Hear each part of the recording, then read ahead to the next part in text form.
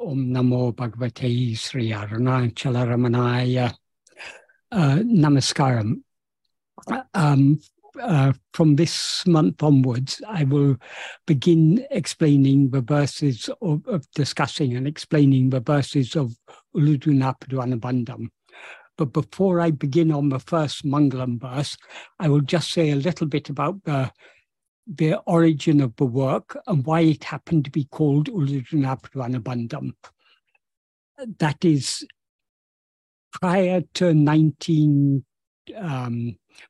about July 1928, there were a number of verses, of instructive verses that Bhagavan had written on various occasions. And Murugan had collected these together. And there were about 20 in number. And Murugan gave them to Bhagavan and suggested that Bhagavan should write a work in which he would explain the nature of reality and the means of attaining it. And Murugan suggested these verses could form the basis of that work. So Bhagavan began to write Uḷḷadu Nāṛpadu. This was over a period of about 2 weeks in the late July and early August of 1928. In the space of about 2 weeks, Bhagavan composed all the verses of Uḷḷadu Nāṛpadu. And as he was composing them, he and Murugan were discussing the order in which the verses should be presented, where there were gaps, where other verses could be written to fill them in. And of the original 21 verses or whatever it was, which to retain and which to set aside. And by the end, all bar 3 of the original 21 have been set aside. And even those 3 were I think 2 of them were modified by Bhagavan. Only 1 was retained as it was. So these 40 plus 2 verses formed Uḷḷadu Nāṛpadu. Uḷḷadu Nāṛpadu means what is, what exists. In other words, what actually exists, it implies. And Nāṛpadu means 40. So Uḷḷadu Nāṛpadu, that is, it simply means what is 40. That implies 40 verses on what is. And the extra 2 verses are Maṅgalam verses. Maṅgalam means they are introductory, auspicious introduction, benedictory verses, we can say. So since most of the original set of verses that Murugan had gathered together were set aside, Murugan and Bhagavan decided to retain them, not as part of the main Uḷḷadu Nāṛpadu, but as a separate work, which they called Uḷḷadu Nāṛpadu Anubandham. In the first edition, Uḷḷadu Nāṛpadu Anubandham consisted only of 21 verses. That was in 1928, but gradually the number increased up to 30, and eventually it came up to 40 plus 1 Maṅgalam verse. So 41 verses in all. So this is, and whereas Uḷḷadu Nāṛpadu is the pure teachings of Bhagavan, that is Bhagavan's teachings in their very purest and most refined form. That in Uḷḷadu Nāṛpadu, Bhagavan is presenting the basic principles of his teachings. So if we understand Uḷḷadu Nāṛpadu, we've got a firm ground on the basic principles of Bhagavan's teachings. Uḷḷadu Nāṛpadu, on the other hand, is a mixed bag. Firstly, not all the verses of Uḷḷadu Nāṛpadu Anubandham are original verses of Bhagavan. Some of them are original, but I think more than half of them, I can't remember at the moment off the top of my head, but more than half of them, I think, were verses Bhagavan translated from various other sources. So this... Sorry, I think you meant to say Anubandham is a mixed bag. Yeah, did I say Uḷḷadu Nāṛpadu is mixed bag? Yeah, sorry, yeah. I meant, sorry, I stand corrected. Anubandham, Uḷḷadu Nāṛpadu Anubandham is a mixed bag. So it contains, that is, all the verses of Uḷḷadu Nāṛpadu are original verses of Bhagavan, and they express the teachings of Bhagavan in their purest form. Uḷḷadu Nāṛpadu Anubandham is a mixed bag. Firstly, because they're not all original verses of Bhagavan. The majority of them are translations. And secondly, whereas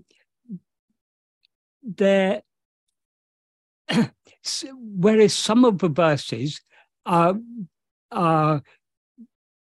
particularly some of the original verses composed by Bhagavan are expressing the deeper aspects of his teaching. Others are more general. They're not really central to Bhagavan's teachings.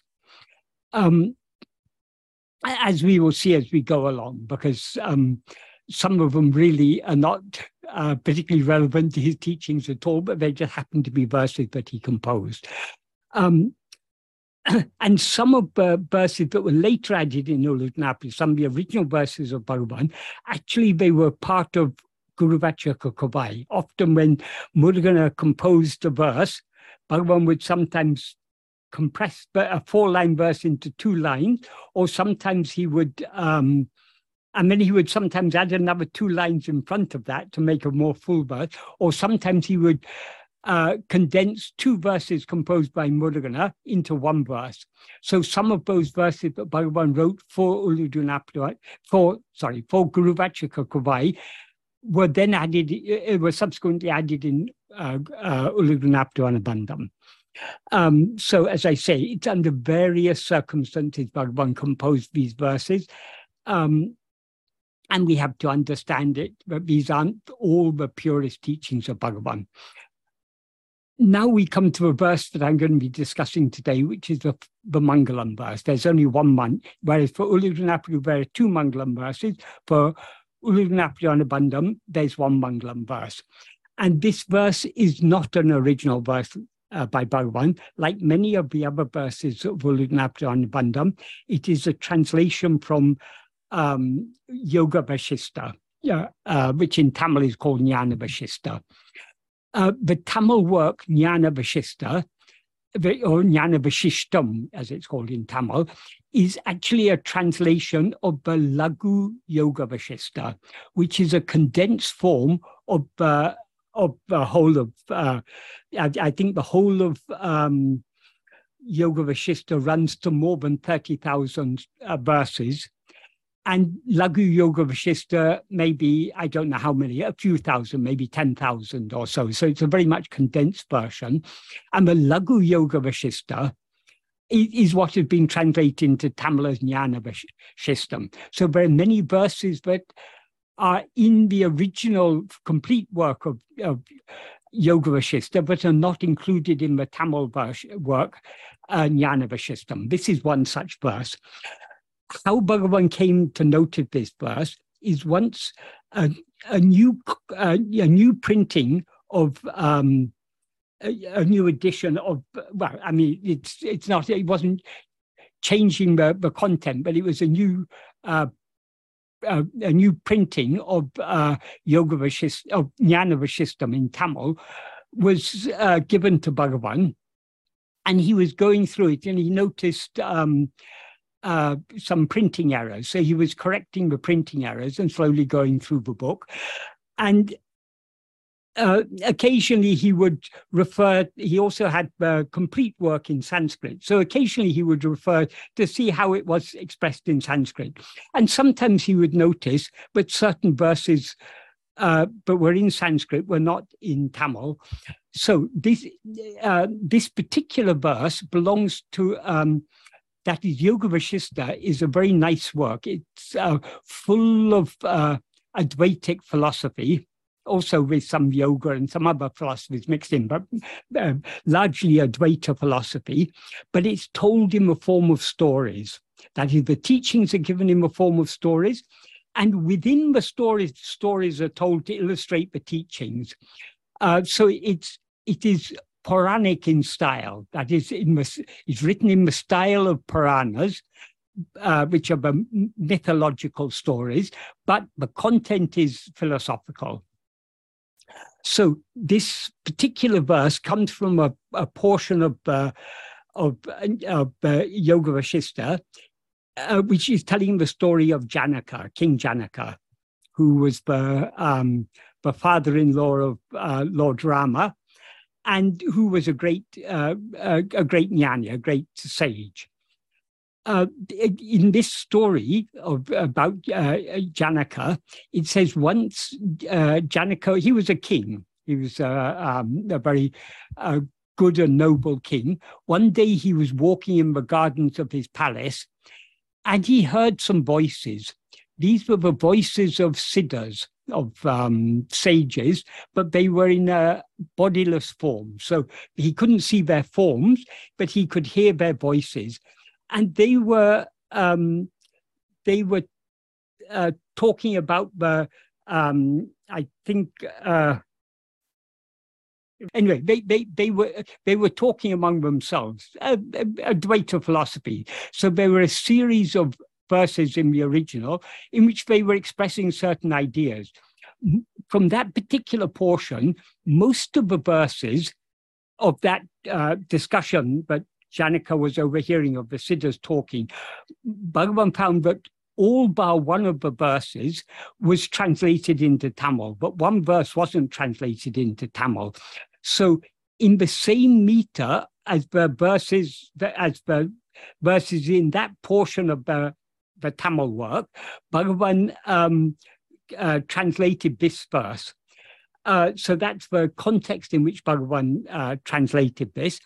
And it was later decided by Bhagavan and Mudrana that this would be a fitting Maṅgalam verse for Uḷḷadu Nāṛpadu Anubandham, because it is very philosophical in content. Whereas Maṅgalam verses generally are prayers to some god, or at least they can be sometimes dhyana slokas. They can be, we meditate on such and such a god. It can be the import of them. In this verse, it doesn't mention any particular god, but it mentions the ultimate reality. So that is the subject of this verse. So it is a fitting Maṅgalam for Uḷḷadu Nāṛpadu Anubandham, the bulk of the contents of which are Advaitic in their import. So I'll first read the verse and its meaning. The verse, actually, it's quite a long verse, and it consists of 2 sentences. But to make it easier to follow, I will read one clause in Tamil and then one clause in English, just to give the gist of it. So what Bhagavan says is, Edun kannai nilayahi irundidum iv ullahum ellam. That means, in what all this world steadily exists. That's the first clause. The second clause is Edunadu ellam. That means of what all are. The third clause is Edunindru if anetu ullahum erumo. That means from what this entire world arises.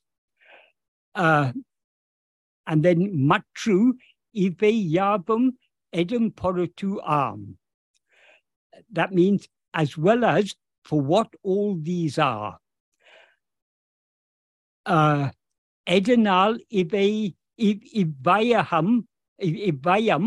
ellam erundidum. That means by what all this world arises. And the next clause is Ivelamum eduvo ahum.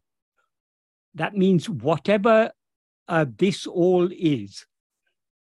All these in all these clauses, he's saying in what, of what, from what, for what, by what, and then whatever by all this is. Then the concluding clause is Adu Nāṛpadu Anubandham. That means that itself is the existing substance. So that's the end of the first sentence. So in what all this exists, of what all these are, from what all this arises, for what all these are, by what all this arises, whatever all this is, that itself is the existing substance. And then that's the first sentence. And then the second sentence is Satyamam Acharupam Ahatil Vepam. That means let us hold that Swarupa, which is Satyam, which is real, in our heart. Swarupa means our own nature, one's own nature. So the implication is that what he referred to in the previous sentence as Uڵḷadu, which means the same as Satvastu in Sanskrit, in other words, the existing substance, in other words, the one real substance, the one thing that actually exists, that is, because in the next sentence he refers to it as that Swarupa. That means that it implies that existing substance is our own real nature. Therefore, we should hold it or cherish it in our heart. That is the conclusion. So it is a type of dhyana sloka. We are meditating, that it's calling upon us to meditate on our own real nature, which is that in which all this world exists, of which all are, from which this entire world arises, for which all these are, by which all this arises, and what all this actually is, that itself is our own real nature. That is what we should meditate on in the heart. So if I slightly expand the meaning of the verse to bring out the implication a little bit more, in this is the explanatory paraphrase in which I've added some word to help clarify the verse. In what all this world seemingly steadily exists. The word seemingly is not there, but that's implied.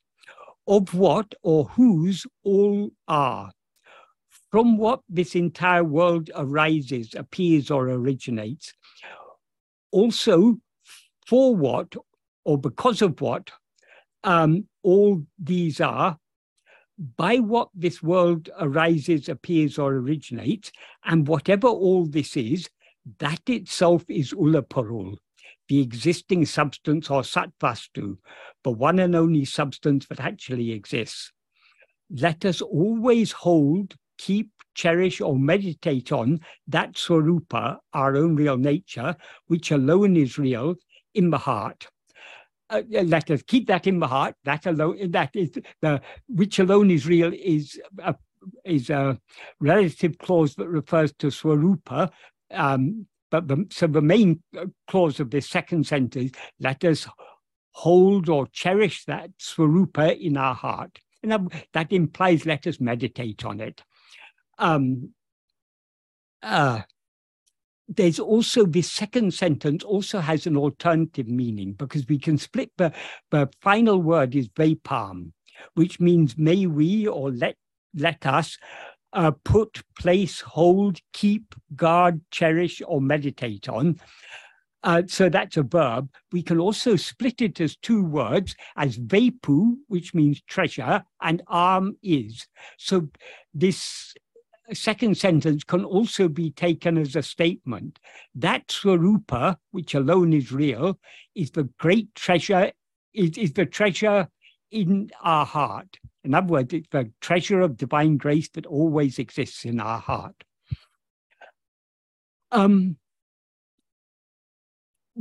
What is to be, before I proceed further, I just one thing, that is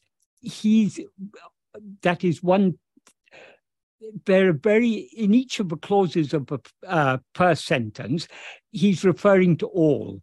He talks about Uڵḷadu Nāṛpadu and varying variations of that. Uڵḷadu Nāṛpadu means all this world. It can also imply, though Uڵḷadu is singular, it can also imply all these worlds. Whatever world, the world of waking, the world of dream, the heavenly world, the lower world, the worlds of hell, all imaginable worlds, or all possible worlds, all are implied here. Well, not all possible worlds, all worlds that seem to exist in any state, all are implied here. In other words, he's referring to these imply all worlds and hence all phenomena. So all phenomena appear in that is they exist in, they belong to, and they arise from, and their purpose is, and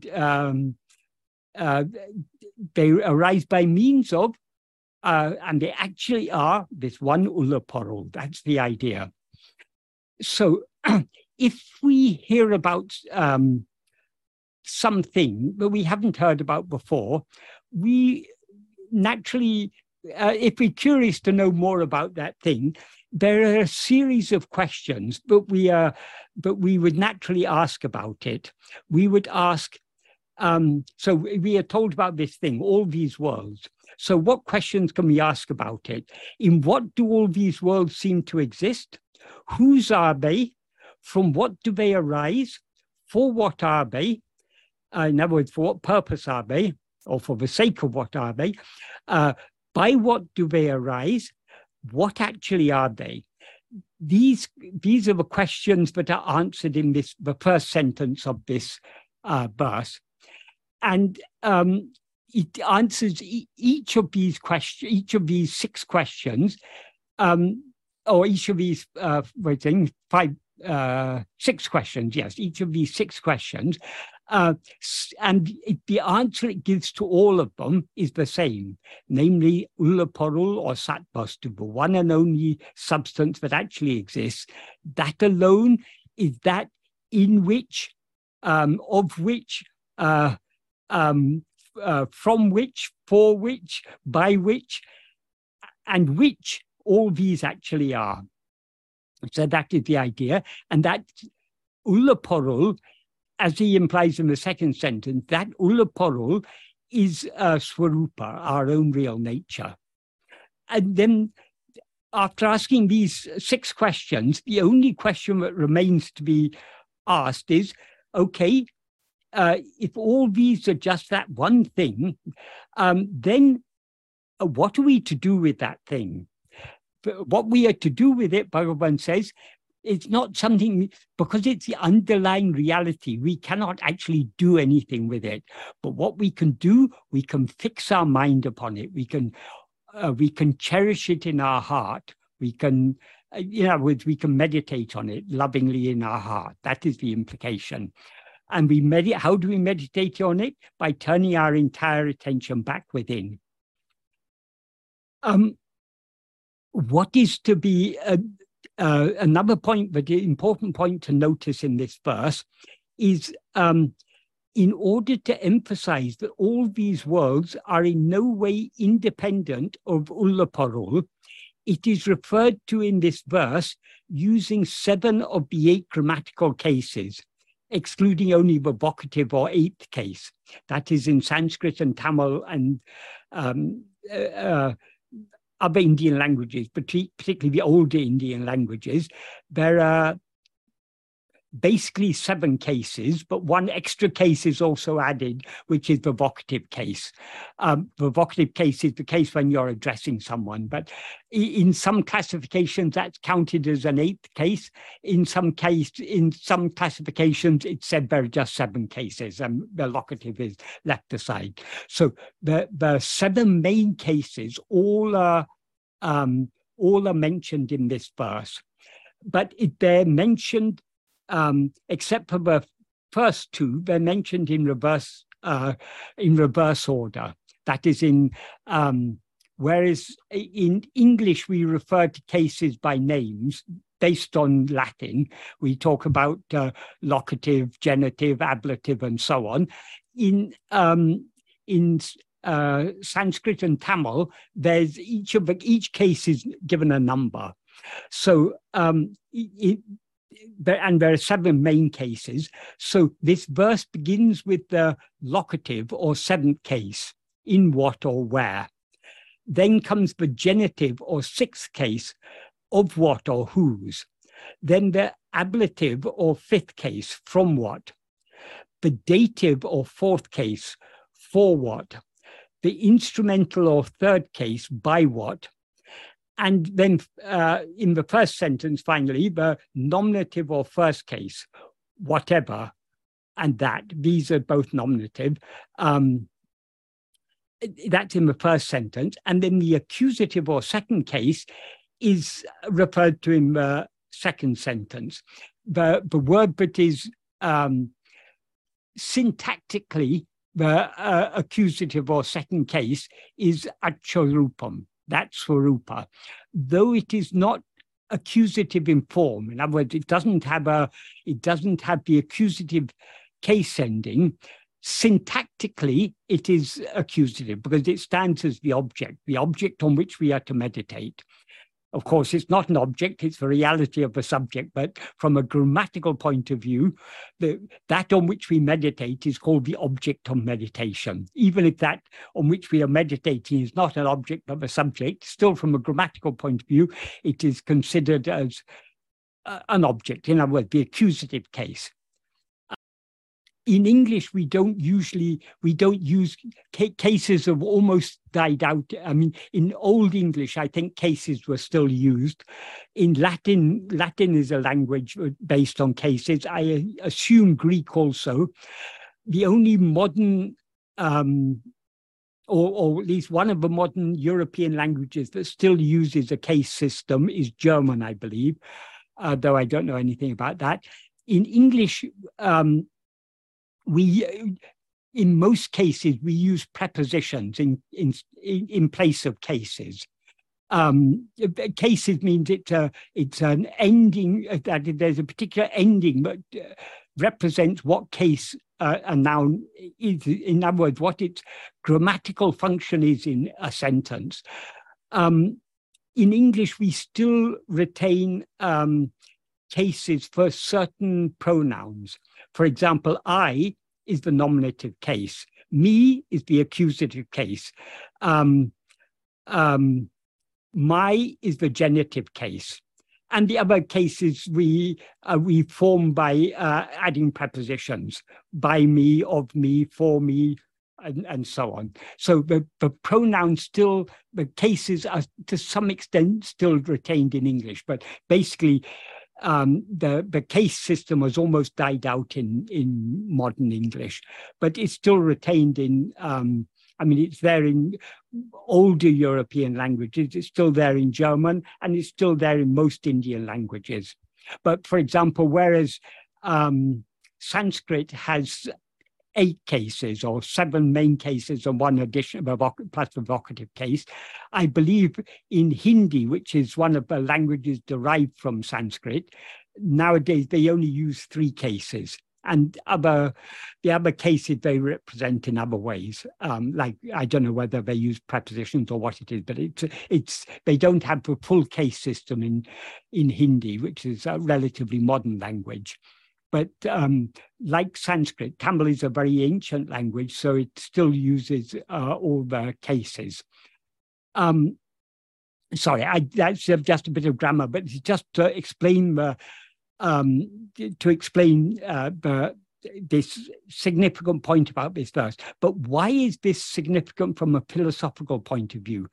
By using all these 8 cases, it shows that this world is in no way independent of Uڵḷadu.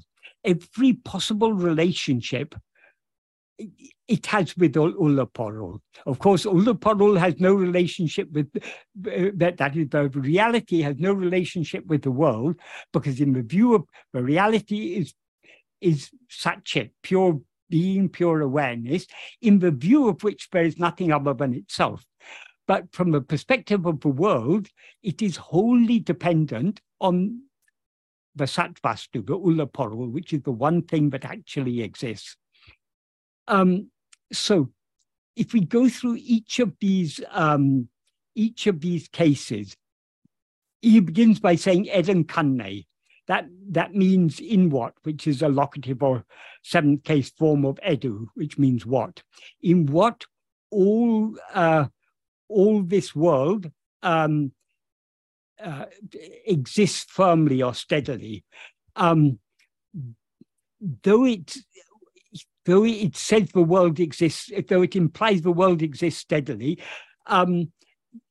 this is from our perspective. The world seems to be very steady, it's very fixed, very permanent. It is not actually so. It is only seemingly steady. It doesn't actually exist at all, according to Bhagavan's teachings and according to Advaita more generally. So in what all these are. So how can we, in what sense does this world exist in Brahman? Just like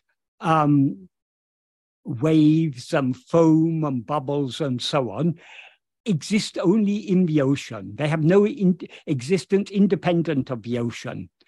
They exist in the ocean, and okay, we'll stick to in. So they, just like the waves and everything exist in the ocean, all this world exists only in Brahman. And just like the waves and the foam and the bubbles all belong to the ocean in the sense that they are not separate from the ocean. The waves, whose waves are the ocean?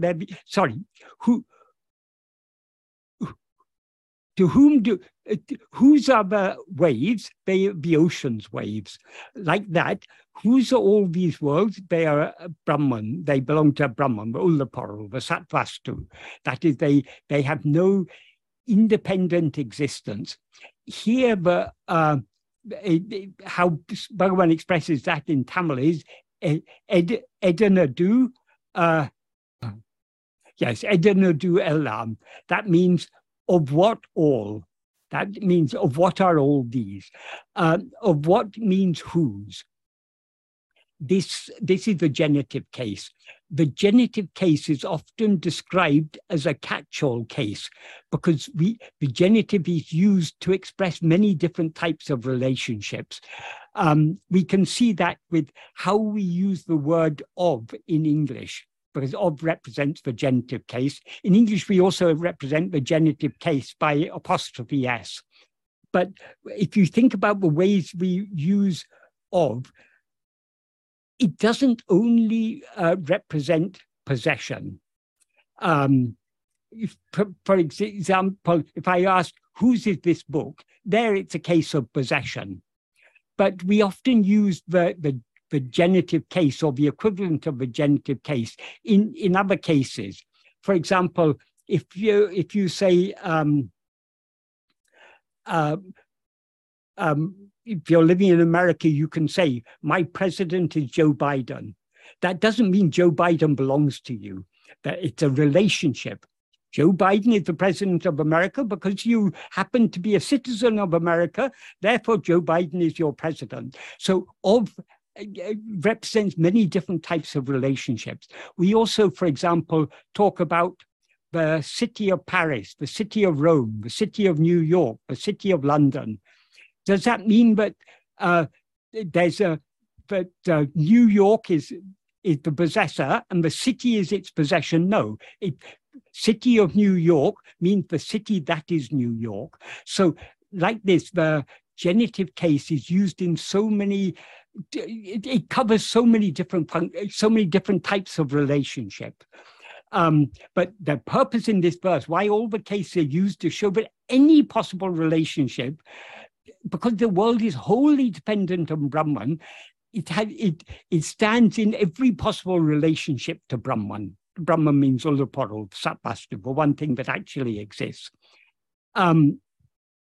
And then, just like the waves and the bubbles and the foam exist in the ocean and belong to the ocean, so this world exists in Brahman and belongs to Brahman. So that's the 7th and 6th case, the locative and genitive cases. And then the next case he uses is Edinindru. Edinindru means from what? That is the ablative case. So Edinindru if anetu ullahum, that means eremo, from what all this world arises. So from what does this world arise? It arises only from satvastu. Just like the waves and bubbles, again, we can use this analogy, arise from the ocean. Or we can even say the snake arises from the rope. In other words, what the underlying reality is the rope, but what appears from the rope appears to be is a snake. So that appearance of a snake arises from the rope, so to speak. In the same way, this world is just an appearance. So it appears from, it arises from, and it disappears into, subsides into Ullappadu only. And then the next relationship he talks about, this is the more difficult one. Ive yabum edun porotu that means, matru means also. That's just added there for the poetry. Ive yabum means all this. Edun porotu means for what? But for what purpose are all these?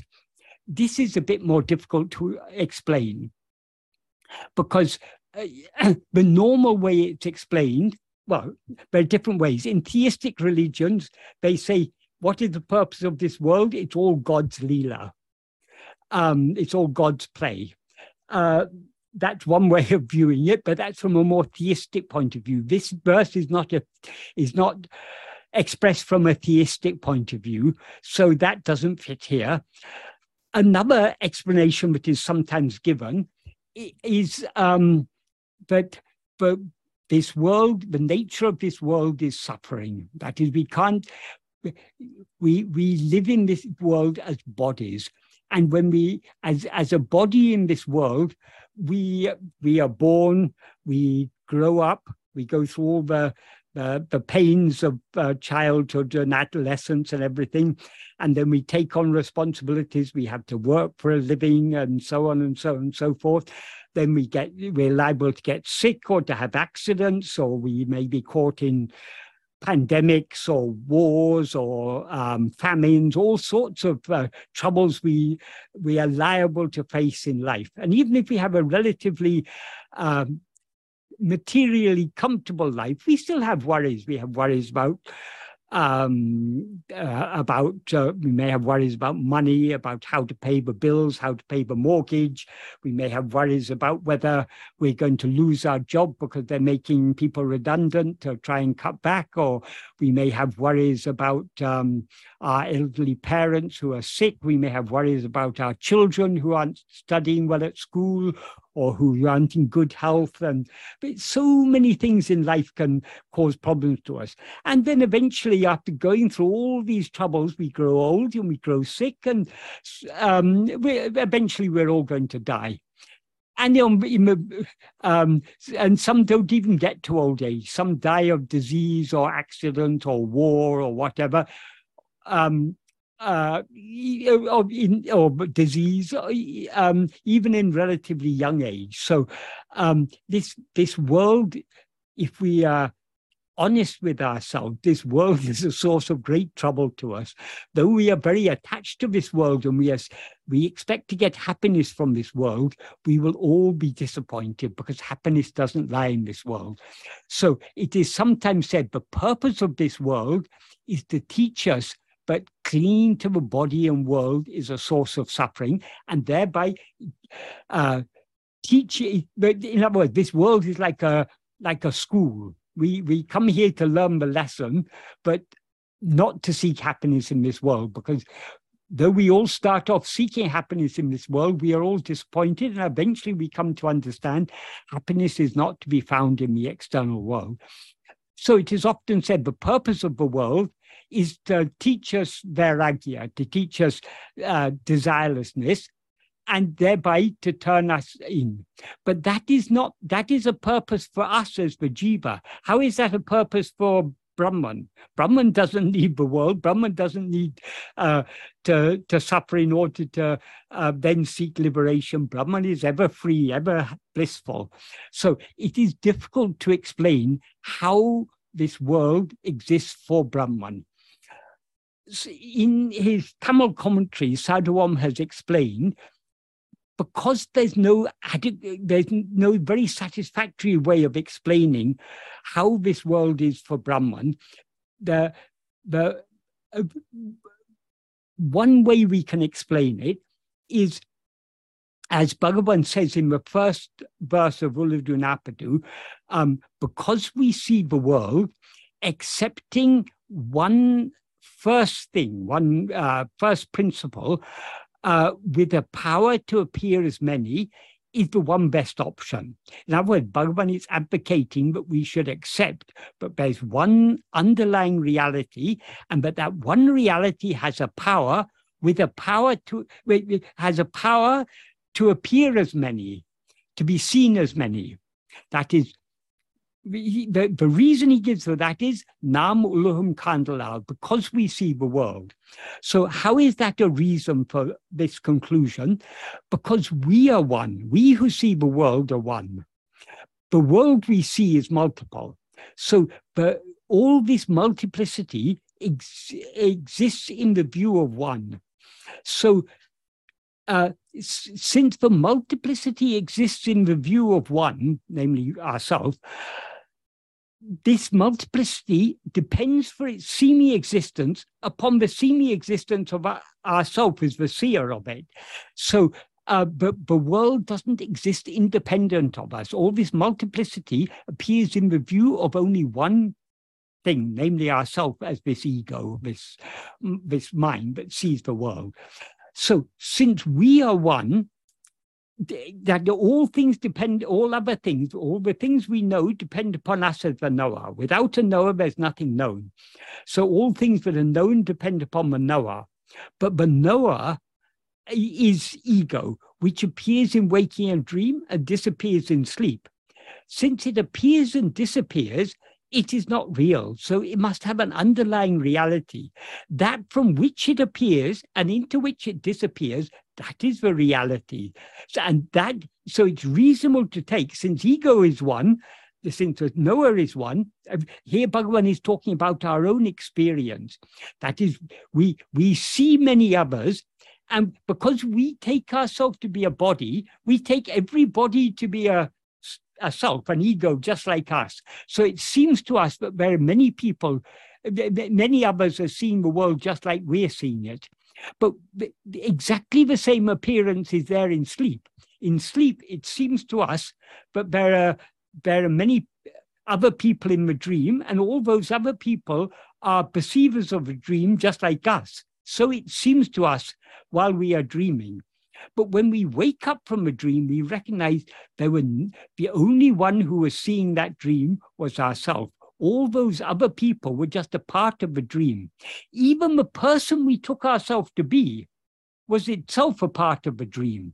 So all this multiplicity appears in the view of one. And since that one rises and subsides, it's reasonable to infer that it rises from one and subsides in one. That one is the model, the one first principle that Bhagavan refers to in the first verse of Uḷḷadu Nāṛpadu Anubandham, and he says it has a power to a nanabham shakti. That means a power which becomes many. In other words, it has a power to be seen as many. That power he refers to there But Brahman, that power is actually the mind. As Bhagavan says, for example, in the fourth paragraph of the fourth paragraph of Nana, he begins by saying, Manam embadu Atma Sarupatillulla or Adiseya Shakti. That means the mind is an Adiseya Shakti but exists in Atma Sarupa. Adiseya Shakti means an extraordinary power. And then he goes on to say, Adu Sakala Ninevugalayum Totru Vikindradu. It causes all thoughts to appear. It makes all thoughts appear. And then he goes on to say, if we removing all thoughts, if we see, there's no such thing as mind other than thoughts. That the mind doesn't exist separately. There's no separate thing as mind. The mind is nothing but thoughts. Therefore, thought alone is the nature of the mind. And then he goes on to say, Ninevugale tabitu jagam endro porul anyamai ile. Excluding thoughts, there is no such thing as the world. So the world, according to Bhagavan, is nothing but thoughts. And to whom did the world appear? It appears only to the mind, which is itself a thought. It's the first thought. And the mind is a power that exists in Atma Sarupa. So the power he's referring to in the first Maṅgalam verse in the first verse of the main text of Uḷḷadu Nāṛpadu is this Adiseya Shakti, which is otherwise what is called Maya. But Maya is nothing, as Bhagavan said, Maya is nothing but ego or mind. That is, so long as we see the multiplicity, we have to, it is, the best option is to accept, but there is one thing that has the power to appear as all this multiplicity. Actually, from the perspective of that one thing, there is no multiplicity, but from our perspective, there seems to be. So why does that one first principle, which is what he refers to in this verse, as in this Maṅgalam verse of Uḷḷadu Nāṛpadu Anubandham, as the Ullaparul, the one existing substance, why does it have this power? Because it alone exists, it is therefore infinitely free, because there's nothing other than it to limit its freedom. So since it is infinitely free, it has what is called Swatantra Shakti. Swatantra means freedom or independence. It has the power of freedom or independence. So since it has that power, it can either remain as it is, just as one, or it can appear as many. So it has that, that's why it has that power. Of course, that power is not real. What is real is only the Ullaparul. But from our perspective, because we see all this multiplicity, we can explain this multiplicity by saying it's all only an appearance. And how does it appear? By a power that belongs to that Ullaparul, to Brahman, in other words, to our own real nature. So since it has that swatantra, that freedom, it can either remain as one or it can appear as many. Of course, it always remains as one, but it has that freedom to appear as many. So because it has that freedom, for the sake of its freedom, we can say all this world exists. That is the explanation given by Sadhu Om. Another explanation we can give is all that is said in this verse, this Maṅgalam verse of Uḷḷadu Nāṛpadu Anubandham, all this ultimately is from the perspective of ego. Because in the perspective of Brahman, the one existing reality, the one real substance, the Satvastu or Ullaparul, there is nothing other than itself. So there is no multiplicity, there's no world or anything. So because we see the world, we have to, this world cannot exist independent of the world. It seems to exist. As I said earlier, it seems to exist only in the view of ego. And even ego seems to exist because it doesn't exist permanently. Here we have to clarify this. Another important philosophical point that Bhagavan often mentioned is what actually exists must always exist. What doesn't actually exist, what doesn't really exist, whatever doesn't always exist, doesn't actually exist, doesn't really exist, even when it seems to exist. This philosophical principle is touched upon by Lord Krishna in the Bhagavad Gita. In chapter 2, verse 16, he says, in the first half of that verse, he says, there is no existence of what doesn't exist, and there's no non-existence of what does exist. So what do we understand from that? When he said there's no existence of what doesn't exist, that means what doesn't exist can never exist. It never actually exists. It may seem to exist, but it doesn't actually exist. And because he says there's no non-existence of what is existent. That means what exists must always be real. It must always exist. It can't exist at some time and not at another time. If it were existing at one time and not at another time, it would be switching from existence to non-existence. So it wouldn't actually exist, because what actually exists mean when we say something actually exists or it really exists, what we mean, or what we should mean, is that it's intrinsically existent. To explain this, we can use that is, existence is not a property. Existence is something more fundamental than any property. But we can illustrate this using properties as an analogy. So take the property of heat. There are many things that are hot, but not everything that is hot is intrinsically hot. For example, if you cook your food is hot.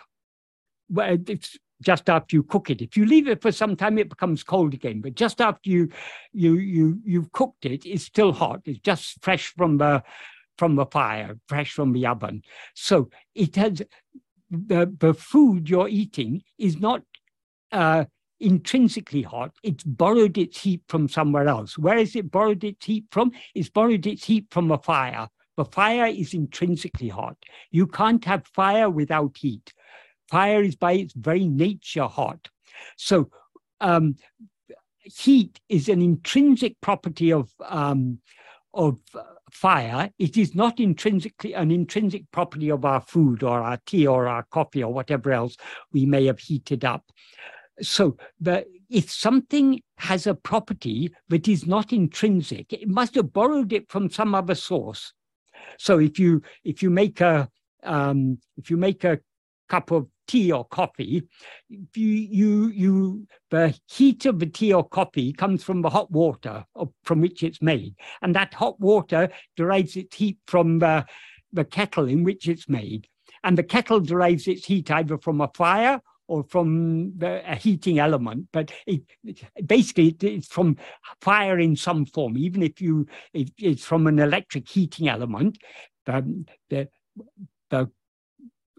the electric heating element is not intrinsically hot, but fire in that is induced in that by the electricity is intrinsically hot. Fire is always hot. It's its very nature. So anything that is not an intrinsic property must come from something. It must ultimately come from something that has that intrinsic property. That's the analogy. So in the case of existence, whatever doesn't exist always is not intrinsically existent. So it borrows its existence from something else. So all phenomena seem to exist in whose view? Only in the view of ego. So they derive their semi-existence from the semi-existence of ourself as ego. And ego doesn't always exist. It appears in waking and dream, it disappears in sleep.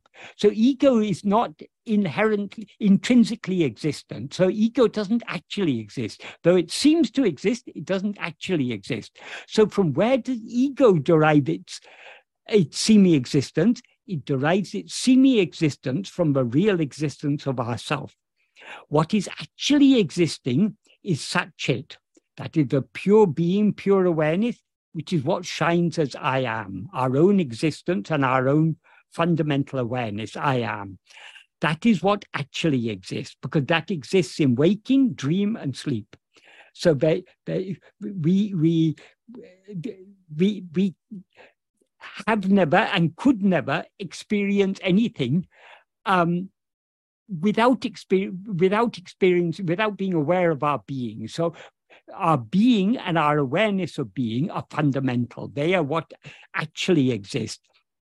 So ego, which is the false awareness, I am this body, I am this person, derives its semi-existence from the real existence of I am, our own real nature.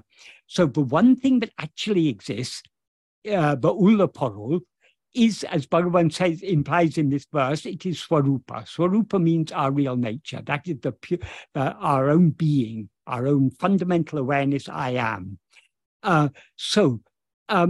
Since everything that is talked about in this world, in this verse, that all the worlds that are referred to, since all of these exist only in the view of ego, they exist in the view of ego, they belong to ego, it's ego's perception. The whole world is nothing but ego's perception. It's ego's awareness or knowledge of the world. The world has no existence independent of ego's knowledge of it. So everything exists in ego, it exists of ego, it exists... sorry, I'll just go through all the options in this verse again. That is, it exists in ego. It's ego's. It belongs to ego. It is that from which ego is that from which everything else arises. Ego is. I'm not saying ego is Uڵḷadu, by the way.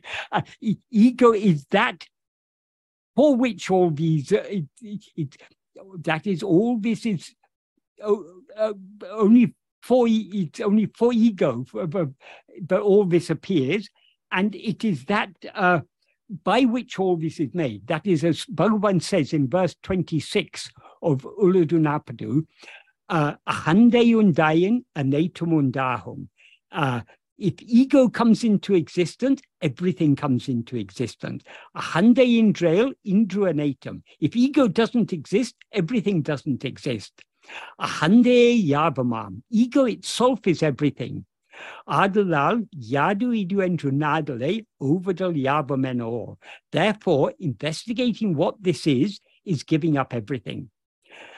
What does Bhagavan mean here? Why does he say if ego comes into existence, everything comes into existence?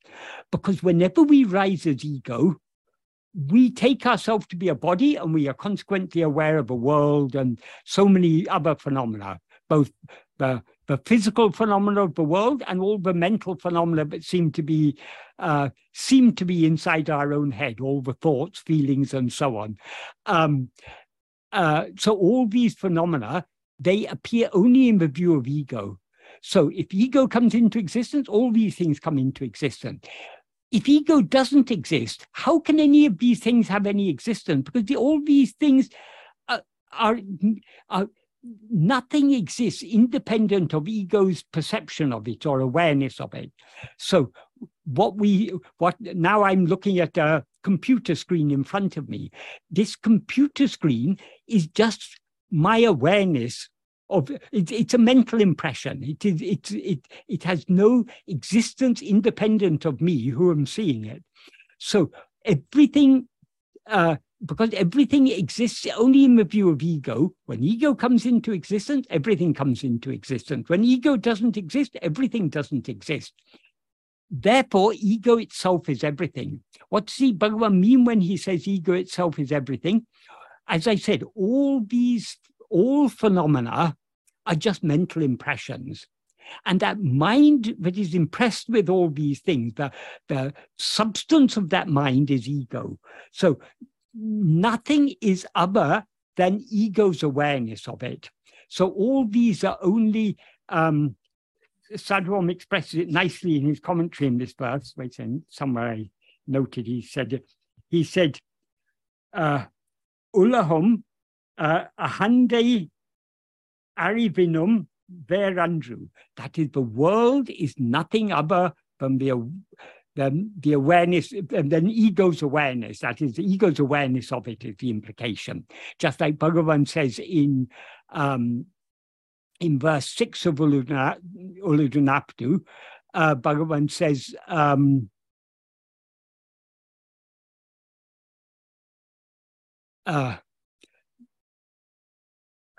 the world is a form of 5 sense impressions, not anything else. Here I'll just add a comment. Sense impressions means sights, sounds, taste, smells, and tactile sensations. These sense impressions are actually mental impressions. So the implication is that all these, the world is nothing but mental impressions. Those 5 sense impressions are impressions to the 5 sense organs. Since the mind alone, or since the one mind, it can be taken either way, perceives the world by way of the 5 sense organs, is there a world besides the mind?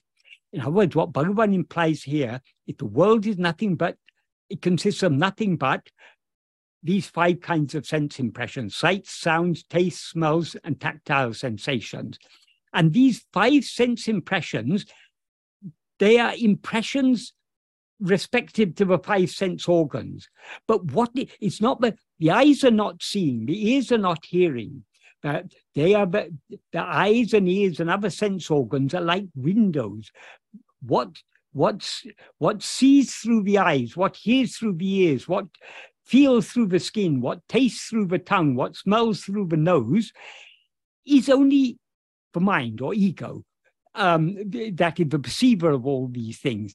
So since the mind alone perceives the world by way of the 5 sense organs, is there any world besides the mind? The implication is the world is nothing but mental impressions. So mental impressions are mental. They belong to the mind. In other words, they belong to ego, the perceiver of them. So the world has no, that's why Bhagavan says, Handeye yabamam, in verse 26 of Uḷḷadu Nāṛpadu. Ego itself is everything. That is, when we dream, we, the dreaming mind, see ourselves as the whole dream world. We see ourselves as a person in that dream world. We see so many other people. We see so many things happening. But all these are nothing but our own mind. So the mind is seeing itself as a world. Ego is seeing itself as a world. So since all this is a dream, Bhagavan says, ego itself is everything. Ego is seeing itself as all this world. So this world has no existence whatsoever independent of ego. Ego is that in which, of which, for which, by which, that is, all this is projected by ego. It's only ego's, only ego has, just like the dreamer projects the dreamer is ego, so ego is the projector of all this. So by all this is by ego. And all this ultimately is ego. But in this, so this is Bhagavan's analysis. But this is an intermediate step. This isn't what is being said in this Maṅgalam verse, because this Maṅgalam verse skips over this step of ego. It says all these are, it appears in Brahman, it belongs to Brahman, but Brahman means the Uλλḷadu, the Satvastu. It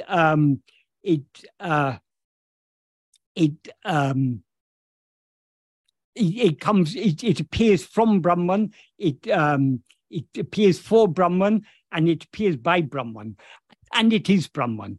That's what this verse is saying. All of these we could equally apply to ego, but ego is that is in Bhagavan's analysis. All this is ego, and if ego instead of looking outwards to see this world, turns within to see who am I, ego will subside and merge back into its source. Ego will then see itself as Uڵḷadu, as the one, as Satchit, as Brahman. When as soon as ego sees itself as Brahman, it ceases to be ego and remains as Brahman. So if we understand this verse, this Maṅgalam verse, in the light of Bhagavan's teachings, we can bring in this intermediate step of ego. So we can say, ego is that in which all this world appears, whose all that is, of which all this world is. In other words, whose world it is. The world is ego's perception. So it has that. The world belongs to ego, so to speak, in the sense that it is all ego's perception. It arises from ego. It all appears for ego, and it appears by ego. So all these relationships are there with ego, and if ego investigates itself, and it all is ego, that's the other step. But if ego investigates itself, it finds itself to be Brahman. So the immediate substance of all this is ego. The ultimate substance is the Uڵḷadu, the one existing substance, the substance that actually exists. So if we introduce this intermediate step and understand that all this world appears only in the view of ego, then that's another way in which we can explain for which, because all this world is for ego for the reason I explained, because the world is a place of misery. That no one is denying that we don't experience joy here and there in this world, but the price we pay for the few pleasures or joys of this life is all the suffering that comes along with it. So ultimately, this world is not a satisfactory place. So the world is there to teach ego, but its own unsatisfactory nature, in order to teach ego to turn within, and thereby to merge back in its source and remain as the one Uڵḷadu, but it always actually is. So we can explain the four by also bringing in this intermediate stage. But so that's, I mean, Sadhguru has explained in one way. This is an alternative way of explaining it. Both explanations are valid from viewing it from different perspectives. So coming back to the main verse, that is the difficult one to explain, as I say, is for which or for what. Then the next one is by what. By what is the instrumental case. That is, all this world, this world appears in the reflected awareness, the Chidabhasa, called ego. So it's only in the view of ego that the world appears. But the light by which it appears is only the Chidabhasa is a seeming awareness, or a reflected image of awareness. The original awareness is the Uڵḷadu. In other words, the mind derives its limited awareness from the pure awareness, the real awareness, that is the real substance, that is the Uڵḷadu. So it is only by that light of pure awareness reflected in this mind, but all this world appears. And that is the Uڵḷadu is the light by which the world appears, and it is also the substance, it's also the being, that the world has no existence independent of Brahman. So Brahman alone is the substance. Here, when it says by, where it's using this by, it's not talking about the it's not talking about the nimitta karana. Nimitta karana means the active cause. So, for example, if you have a table, if you ask what is the cause of the table, you can, there are three causes. You can talk about the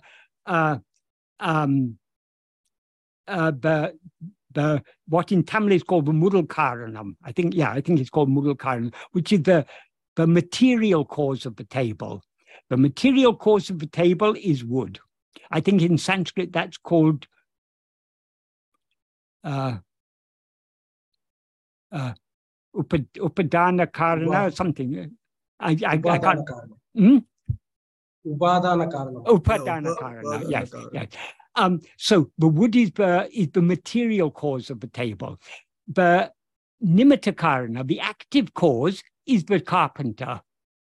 And you can also point out to a third cause. The carpenter couldn't make the table with his bare hands. He needs instruments. He needs saw and drill and hammer and all sorts of instruments. So those are the instrumental causes. In Tamil, they're called Tunai Karana, the auxiliary or auxiliary causes. We could say instrumental cause, but sometimes the instrumental cause we can call it, but it's not. We shouldn't confuse it with the nimitta karana, which is the active cause. That is the carpenter. So in the case of the world, generally, most religions say God is the nimitta karana. God has created this world. But according to Advaita, Brahman doesn't create this world.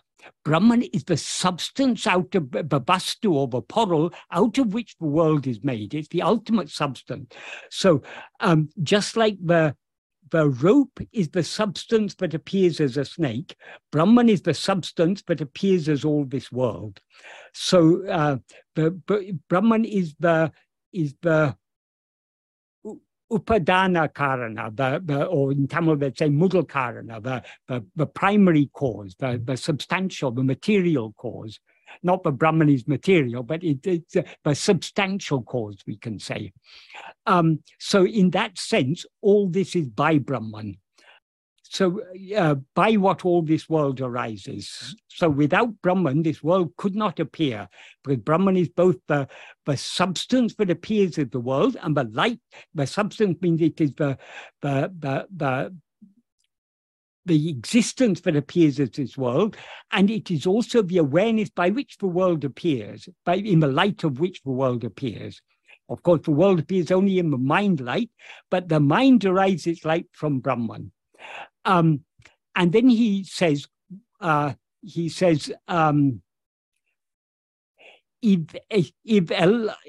elamum eduvo ahum, whatever this all is.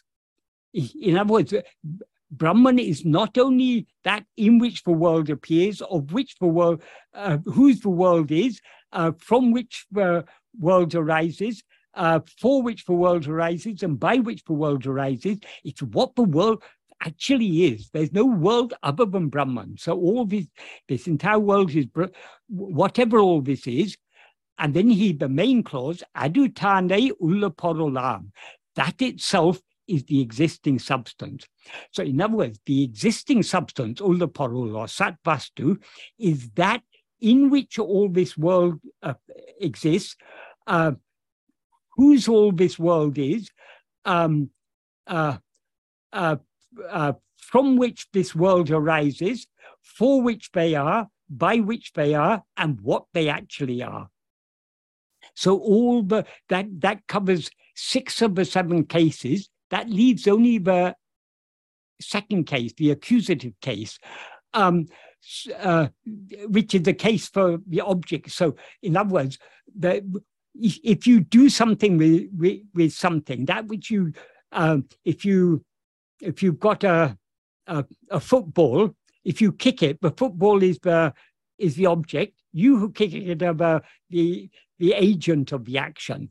So taking that as the object, what are we to do with it? As Bhagavan says, let us hold that in our heart. In the Sanskrit original of this verse, the word swarupa is not there. I think Yeah, I think it's not there.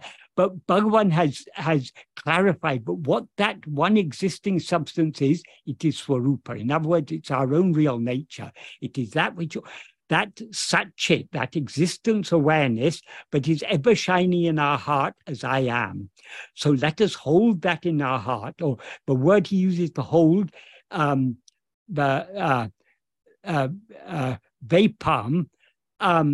is this is an optative form of the verb, ve, which means to put or place. It also means to cherish or to guard.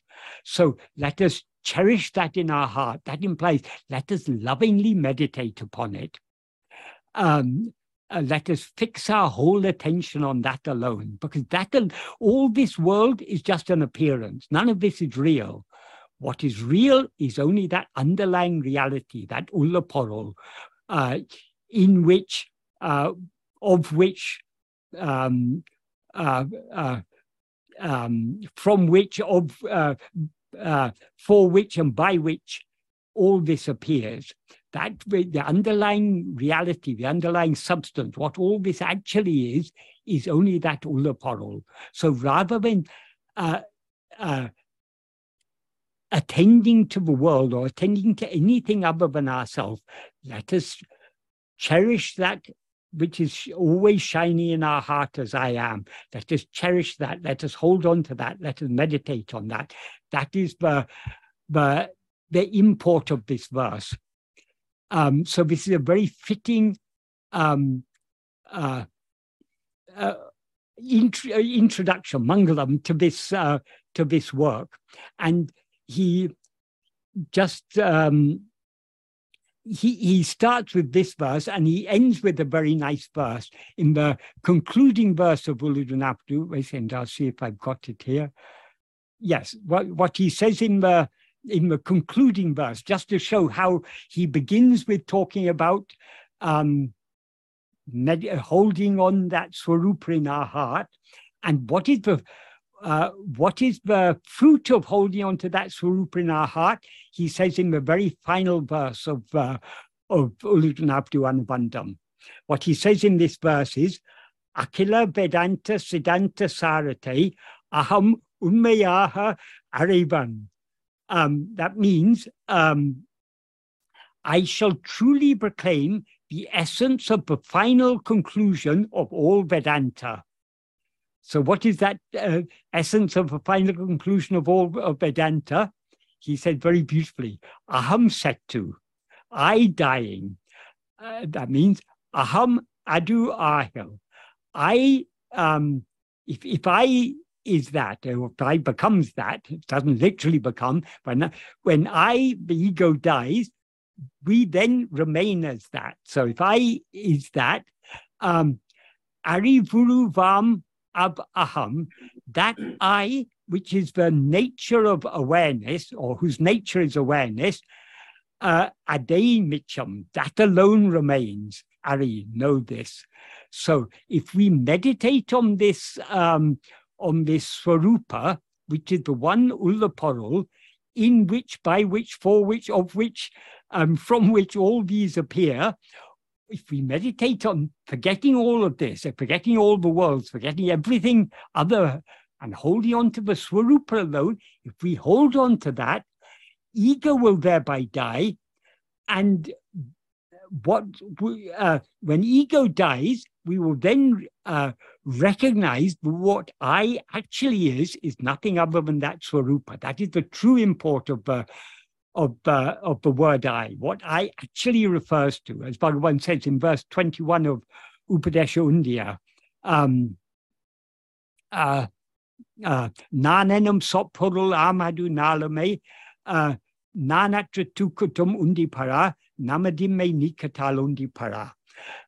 That by that he's referring to what he was talking about in the previous verse, which is that one reality, that one Purna Vastu, or as he says in Sanskrit, Paramapurna Sat. Yes, he describes it as Paramapurna Sat. So that Paramapurna Sat, which is what appears as shines forth spontaneously as I am I when ego is annihilated.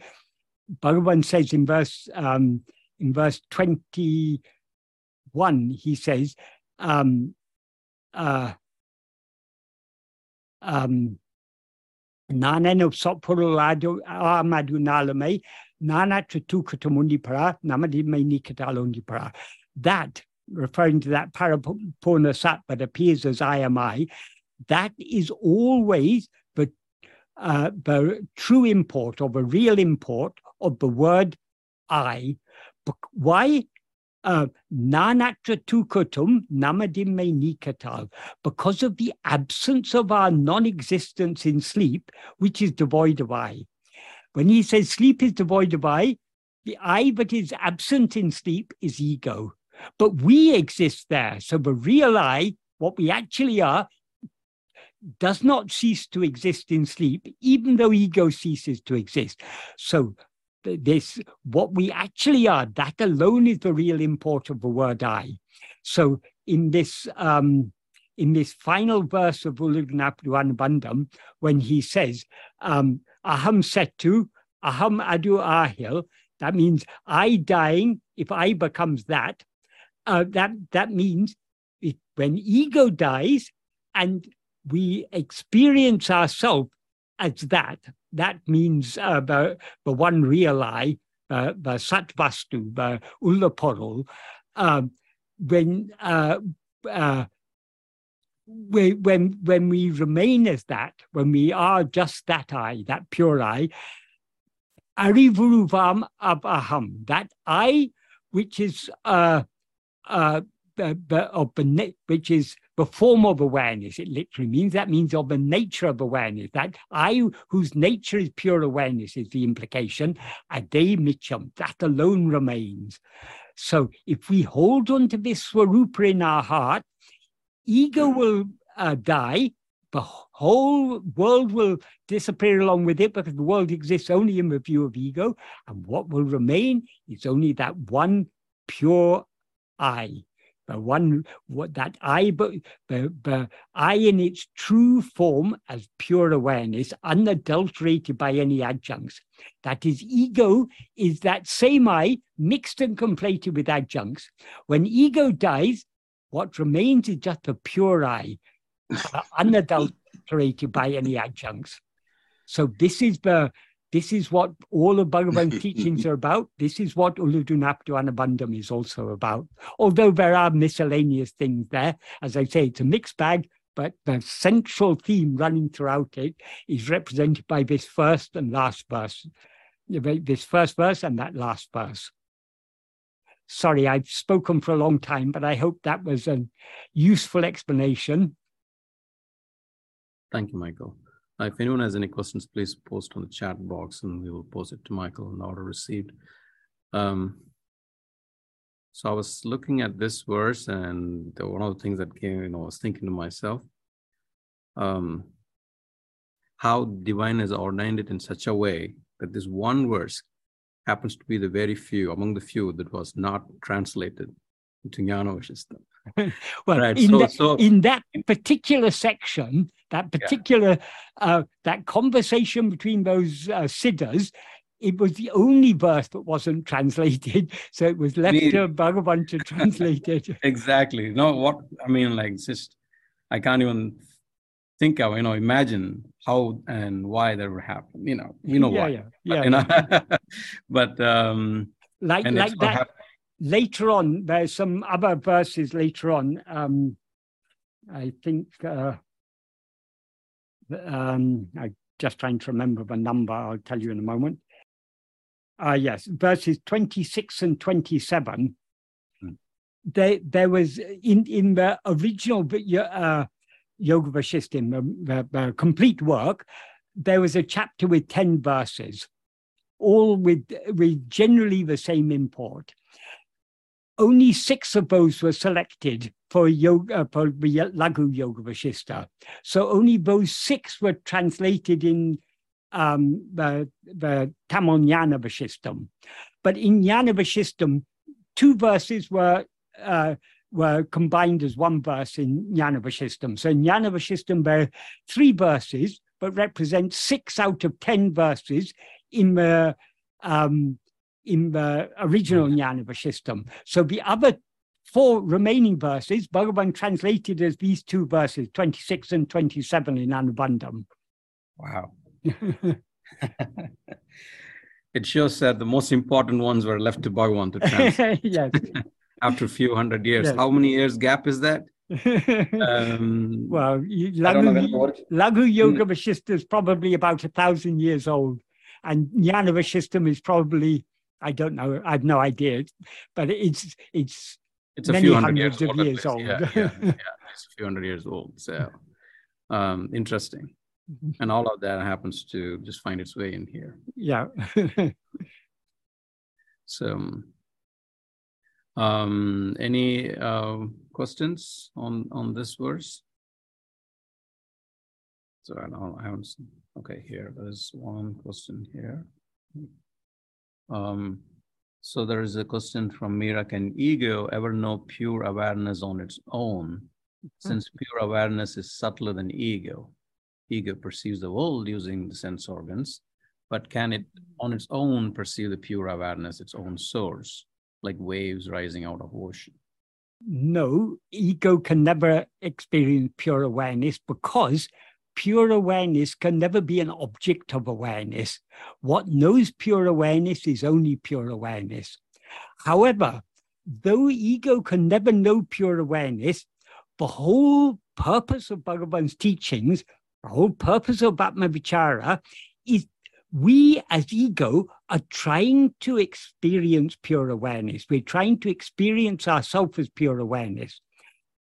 And though as ego we can never experience pure awareness, if we follow this path Bhagavan has taught us, attending to ourselves, we as ego will eventually come to see ourselves as pure awareness. However, as soon as we see ourselves as pure awareness, we cease to be ego. Because ego is the impure awareness, I am this body. Pure awareness is just the awareness I am. The awareness of being, Satchit. That is pure awareness. Ego is the adjunct mixed awareness. So the adjunct mixed awareness can never know pure awareness as an object. But when it tries to know itself as pure awareness, the adjuncts drop off and the pure awareness I am, which is the essence of ego, the reality of ego, that alone remains. This is what Bhagavan means in this final verse. I dying. That the I that is to die is ego. That is and how ego dies, the adjuncts drop off and the pure I alone remains. That is why he says, Adain Mitcham, that Arivuruvam Aham Adain Mitcham mean that I, which is of the nature of awareness, which is pure awareness, that alone remains. So, thank you, Michael. Though ego can never know pure awareness, ego needs to try to know pure awareness. So, because only by knowing pure awareness will it cease to be ego and remain as pure awareness. So may I ask something? When the ego drops, the ego drops, can we do our work during waking state without the doership? Who is the we you're referring to? Do you mean ego? The ego. But ego has dropped. Oh, when the ego, the doership drops. Do you want Brahman to do its work? No, Brahman does not work. So it's only a witness consciousness. So all this, our existence as a person and our life in this world all exists only in the view of ego. Can ego do its work in sleep? No. Can you no do ego, your work? No world. You have so many duties and responsibilities. Why are you not doing any of your responsibilities in sleep? Because you don't exist. There's no ego there. Yes. Thank you. This is where Bhagavan's teachings are so special. Bhagavan has nowhere before has it been so clearly emphasized. As I say, like this verse we talked about today. Here, there's no mention of ego here at all. The only implication when he says, "They palm," let us the arm there implies us. Let us meditate, or may we meditate. So that we who is to meditate on Swarupa is ego. If ego meditates on Swarupa, it will lose itself in Swarupa, and Swarupa alone will remain. So this verse doesn't mention ego, whereas according to, if you read Uڵḷadu Nāṛpadu, the main text, the central theme of Uڵḷadu Nāṛpadu is that everything depends upon ego. And if ego investigates itself, it thereby merges back in its source, and what the underlying reality alone remains. Yes. As far as I'm aware, this has not been brought out so clearly. Particularly the point, one point the Bhagavan emphasized very clearly in Uڵḷadu Nāṛpadu, particularly in verse 25. In verse 25, he summarizes what he says in so many other verses. That is, ego is a formless phantom. It's formless because it's got no form of its own. And it's a phantom because it's got no substance of its own. So how does it, why does this ego seem to exist? What is the nature of this ego? Bhagavan says, Urupatri Undam, grasping form, it comes into existence. Yes. That doesn't mean that by grasping form it comes into existence, because it has to exist in order to grasp form. That means as soon as it comes into existence, it grasps form. But the rising of ego and its grasping form are one and the same thing. Urupatri Nikkam, grasping form, it stands. Urupatri Undu Mika Ongam, grasping and feeding on form, it flourishes abundantly. So what is this form Bhagavan is talking about there? Since ego is a formless phantom, whatever forms it grasps are things other than itself. So all objects or phenomena are forms. So it is the nature of ego is to rise, stand, and flourish by grasping form. Ego feeds upon form, feeds upon phenomena. That means every thought, every phenomenon, every object, every event, everything is a form. Anything that you can distinguish from any other thing is a form. Yes. So ego is constantly grasping things other than itself. I mean, he says, Uruvittu Urupatram, leaving form, it grasps form, because we cannot stand for a moment as ego without grasping form. And of course, the first form we grasp is this body consisting of 5 sheaves. But then he says, Tedinal otum pidicum, if sought, it takes flight. Or even more literally, if seeking, it takes flight. In that word Tedinal, if seeking, there is neither a subject nor an object. That is, who is to do the seeking and what is to be sought is not specified. But the implication is, if ego seeks itself, in other words, if it seeks its own reality, if it seeks to know who am I, what it actually is, it will take flight. That means it will run away. What do you mean by saying it will run away? It will subside and dissolve back into its source. Because, why is that? Because ego is that which is aware of itself as I am this body. This body means this form of 5 sheaves, as he says in verse 5 of Uڵḷadu Nāṛpadu. Uru pancha kosa uru. So the body is a form of 5 sheaves. So ego is that I that rises and is aware of itself as I am this body of 5 sheaves, this form of 5 sheaves. So ego first grasps that. It is ego that is grasping this form. The form is not grasping ego. No forms can grasp ego because ego is a formless phantom. It's a very slippery customer. We can't catch it, or at least nothing else can catch it. Even we can't catch it because if we look for it, it'll run away. It's like as Bhagavan said, like the bridegroom's friend, the wayfarer who posed as a friend of the bridegroom, who happily feasted for 5 days. The bride's party thought he was the bridegroom's friend. The bridegroom's party thought he belongs to the bride's party. He was enjoying himself. When the whole wedding came to an end and everyone was leaving, then when the bride and bridegroom's party sat together to discuss how everything went, then they started to ask, who is that very helpful young man? As soon as he found they were beginning to inquire about him, he slipped away. Yeah. Such is the nature of ego. So long as we take ego for granted, it does all mischief. It bosses over us. But if we begin to investigate, what is this ego? Who am I? This ego will slip away. This is, as far as I'm aware, in the vast ocean of Vedanta Sastras, nowhere has this been so clearly and explicitly expressed. You could argue that it may be implied here and there, but nobody has expressed it so explicitly. This is the very essence of Bhagavan's teaching. This is what Bhagavan's teachings are all about. This is the unique secret that Bhagavan has revealed to the world. This, we can say, is the first law of nature. All the laws of physics and everything, those are all secondary. They're all to do with the appearance. But the first appearance is the appearance of ego. And the law of nature of this ego is that it rises, stands, and flourishes by grasping things other than itself. But if it tries to grasp itself, it will subside and disappear. Thank you so much. But it rises, it cannot stand without grasping form. So if instead of trying to grasp form, if it tries to grasp itself, because it's grasping itself, but it's no longer grasping the form, the adjuncts, the upadhis will drop off, and the pure I alone will remain.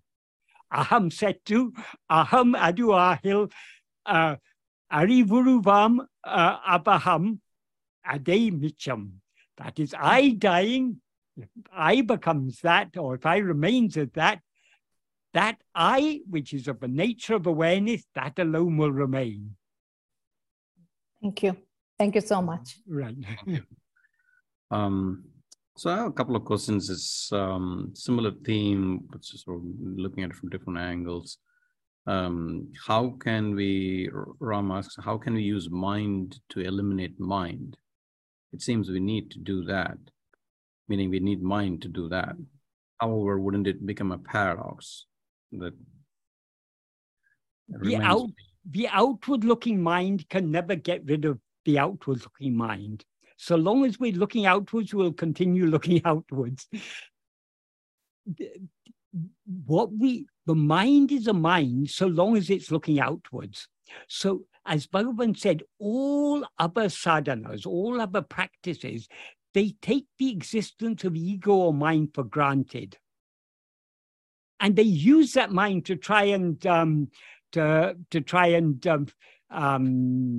control the breath, or to do puja, japa, dhyana, practice bhakti, all very, very good things. But it's still using that mind in the outward-looking mind. The outward-looking mind can never know the truth. The outward-looking mind can never destroy itself.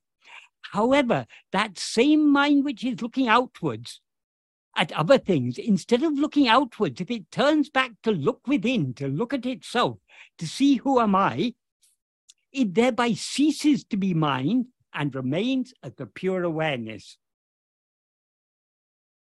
Right. That is what Bhagavan is explaining in verse 25 of Uḷḷadu Nāṛpadu. The nature of ego is to rise, stand, and flourish by grasping form. So long as we continue grasping form, we are feeding ego, so we cannot get rid of ego. So we can do all sorts of good actions. We can do all sorts of charity and noble deeds. We can make so many sacrifices for the sake of others. We can worship God. We can do puja. We can do japa. We can do dhyana. We can do all sorts of yogas. We can do all the 8 limbs of yoga and everything. But we still cannot kill this ego because we're still looking outwards. So long as we look outwards, so long as we grasp anything other than ourselves, we cannot destroy ego, nor can we destroy ego by merely stopping thinking, which is the aim of yoga. Yoga's chitta vritti nirodha. The aim of yoga is to curb the mental activity. What happens when you curb mental activity? The mind will subside, but it subsides only in layer. Every night when we fall asleep, we curb all mental activity. Chitta-vritti nirodha is achieved every night. So if you want to achieve chitta-vritti nirodha, very simply, get tired and you'll automatically fall asleep. That is chitta-vritti nirodha. But the next morning it again all rises again, because that is manolaya, not manonasa. So how to bring about manonasa? As Bhagavan says in verse 13 of Upadesha Undiyya, he says, dissolution of mind is of two kinds, laya and nasa.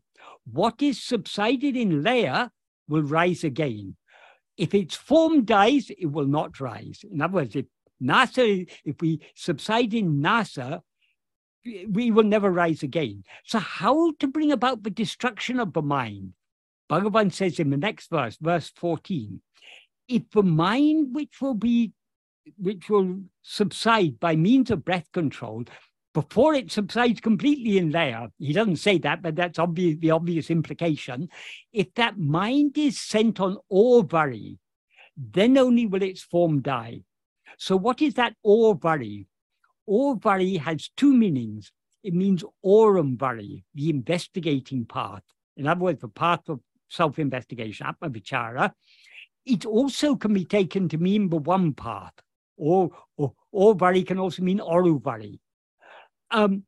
What is that one path? What is the one path by means of which the mind will subside? Only self-investigation. So whether we take it to mean one path or the path of investigating, it implies the same. Only by turning our attention away from everything else back towards ourselves. We shouldn't, Bhagavan never asked us to try and stop thoughts.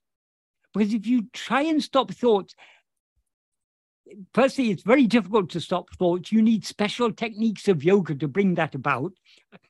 Well, it's easy because when we get tired, we fall asleep. But normally in day-to-day life, we can't just bring about the cessation of thoughts, because the ego which wants to bring about the cessation of thoughts is itself a thought. That's why in yoga, they have all sorts of tricks like pranayama to bring about this subsidence of mind. But it's the subsidence of mind, the mind subsides in what is called nirvikalpa samadhi. But according to Bhagavan, that nirvikalpa samadhi is just like sleep. It's just a state of manolaya. The mind is going to rise from it again, as he says in the 8th paragraph of Nana. Though the mind remains subsided, so long as the breath remains subsided, when the breath emerges, the mind will also emerge and wander under the sway of its vasana. So remaining in nirvikalpa samadhi or manolaya does not bring about the destruction or even the weakening of Vishaya Vasanas, because the Vishaya Vasanas are inactive in that state. In order to bring about the destruction of mind, the only way is to turn the mind back within. That is what Bhagavan means by sending the mind on the orvari, the investigating path. That means sending it back within to see who am I.